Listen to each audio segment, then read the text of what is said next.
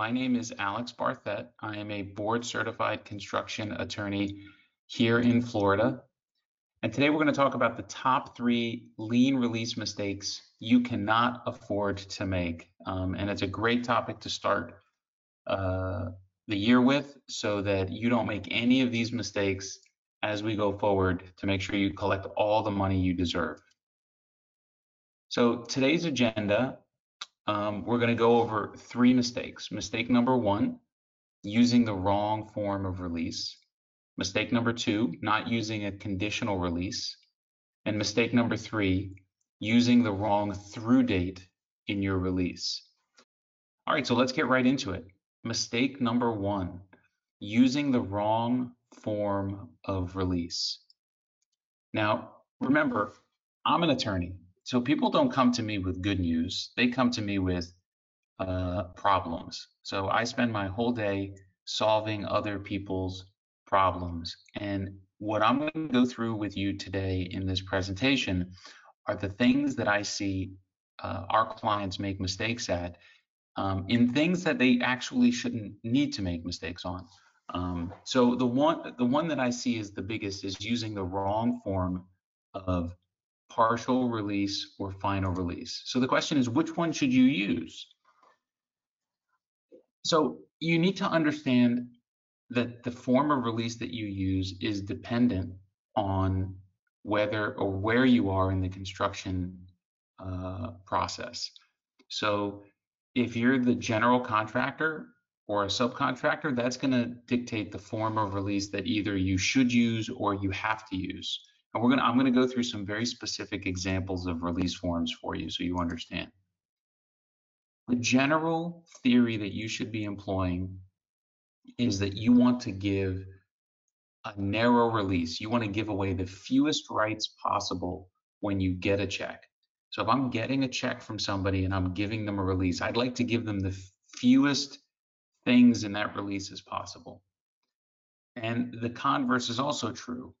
If I'm giving someone a check and I'm getting a release, I want to get a release that is as broad as possible so that I know that I never have to worry about a claim showing up later with respect to this subcontractor or subcontractor.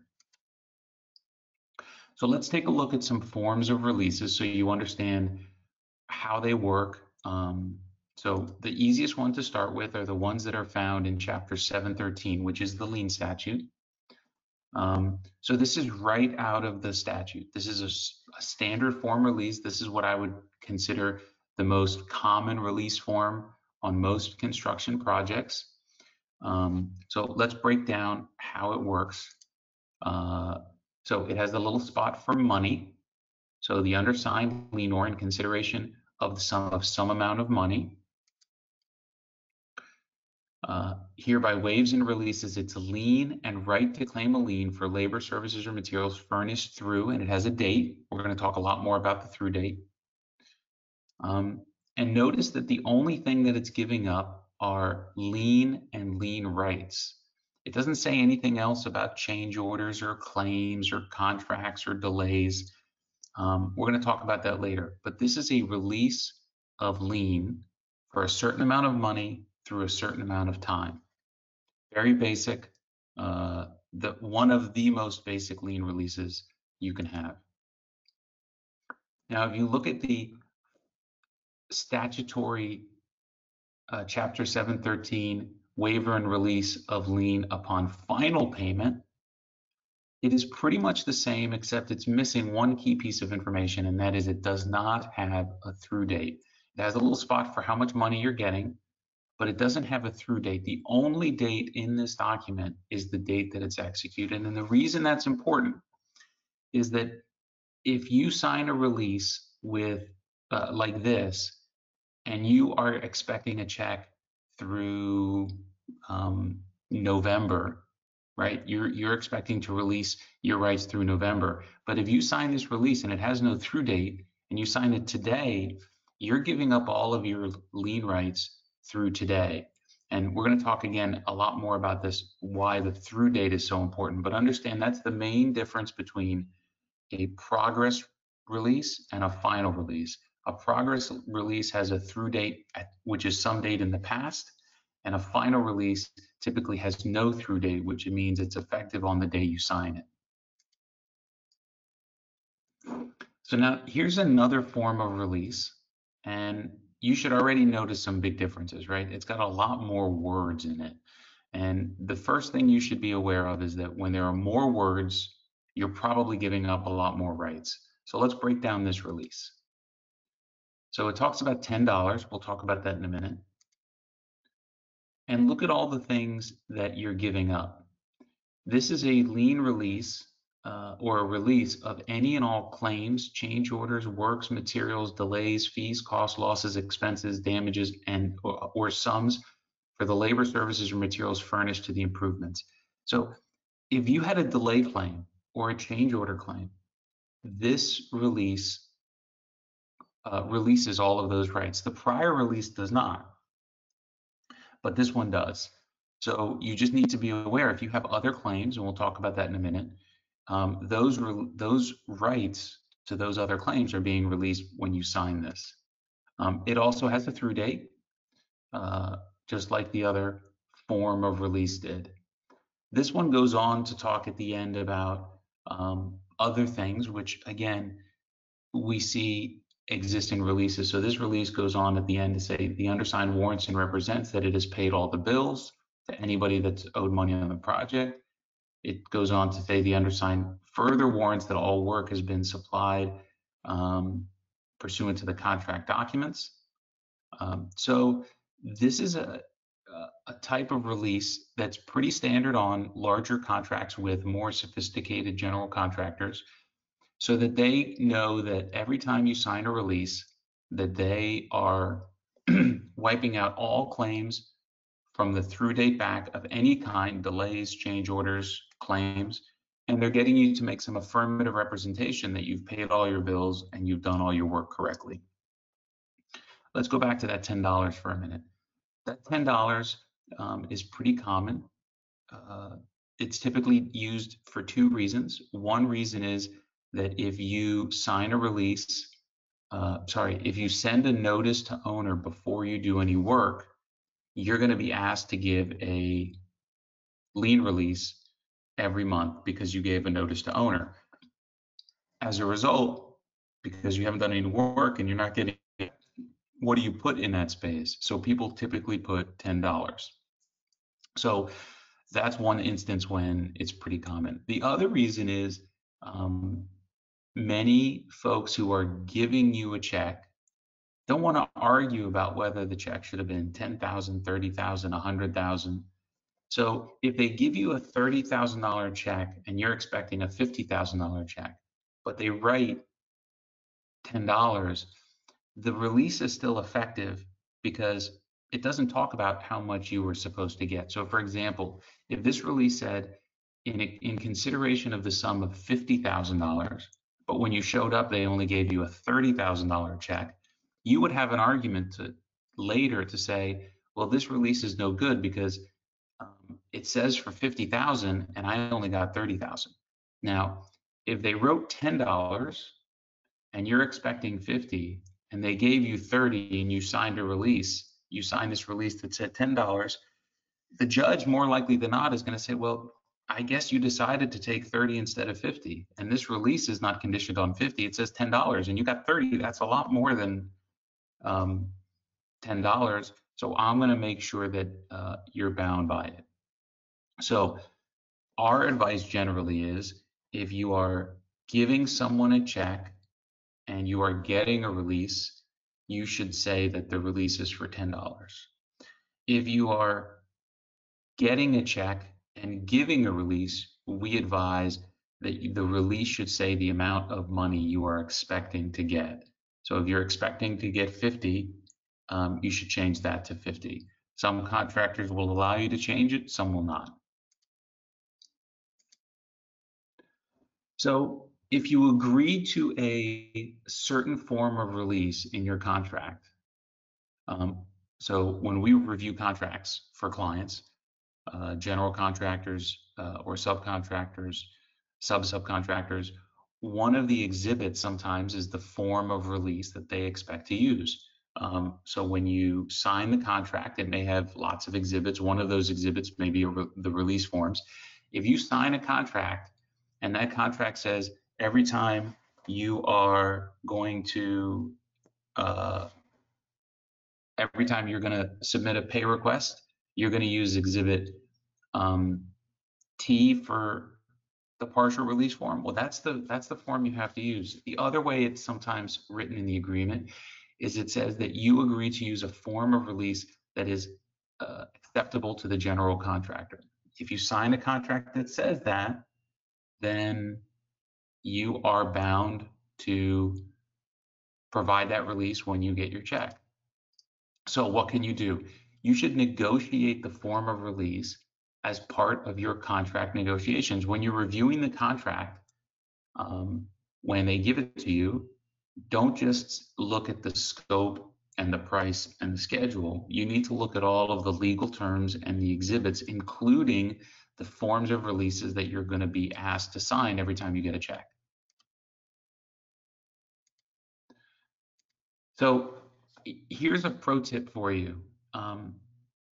You need to add exceptions to the release if you want to carve out any unexecuted change orders or claims.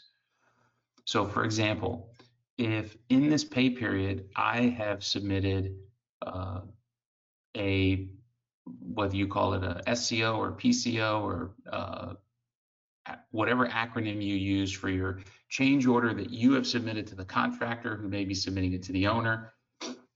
So maybe you call it a PCO 7, right? So this pay period, you have PCO number 7. It hasn't been approved yet, and you've done the work. So when you sign one of those broad form releases, you're giving up all your rights to claims and changes and delays, including this potential change order. So you need to carve it out. So sometimes releases have a little spot in it where you can carve out where it has, if you have any exceptions, list them here. So you would list the, PCO number 7 as an exception. What you have to be careful of, and I hear clients tell me this all the time, but I signed the release, which was included with my pay app and my entire package of pay request documents. Maybe it was through Textura, maybe it's the old-fashioned way, just everything prepared in paper and scanned and sent to them.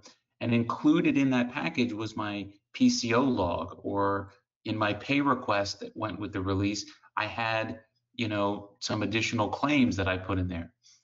If those things that you are hoping are extras or exceptions are not part of the release, that release is a standalone document. So if you sign a release that gives away all your rights through a certain period of time, even if in the package of information you had your PCO log, it's going to be difficult to convince a judge that that PCO log that may have gone with the package is somehow part of your release. If you want to make it part of the release, you have to actually write it in the release yourself. So let's talk about mistake number 2, not using conditional language in your releases. So a conditional release is a release that is expressly conditioned on payment. So you want to use this when you don't have the money in hand, either when someone promises to give you a check, or you have a doubt about whether the check is good or not. And as a result, you want to make sure that this release is only good if the check arrives and clears. So how do you do that? You can write this on your release. Notwithstanding anything to the contrary, this waiver and release is conditioned upon and not effective until the undersigned receives paid funds of blank. So if you're expecting a $50,000 check, you would write $50,000 in the blank. You would write this on the release. You can write it by hand. You can type it, however you want to do it. And what that will do is that will make the release conditioned on you actually receiving those funds in hand. So you can provide a release via email today with it that's conditional, knowing that until you get the check, this conditional release is no good.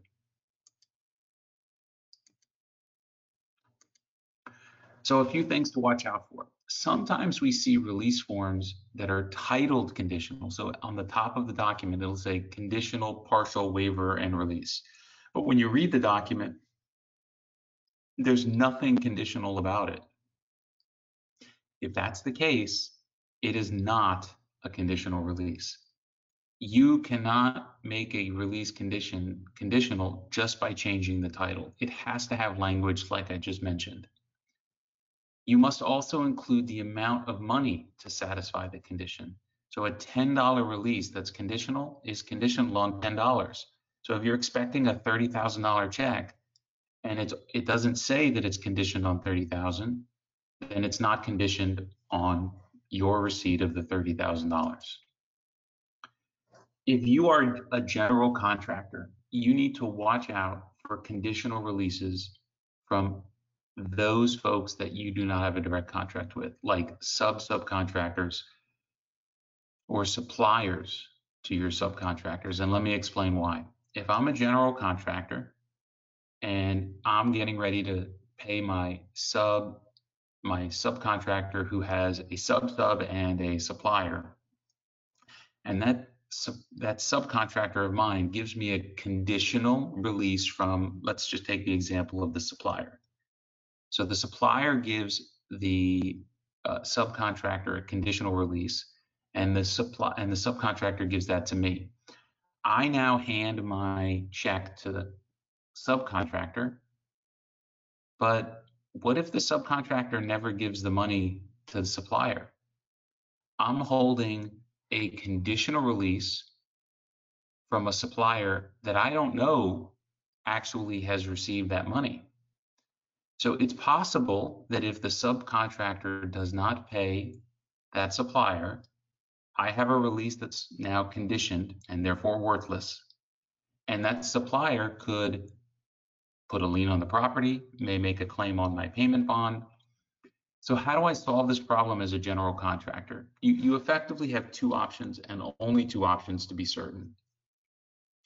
Option number one is to demand an unconditional release from all lower tier trades. So you tell your subcontractor, sorry, but I need an unconditional release from your suppliers and your subcontractors.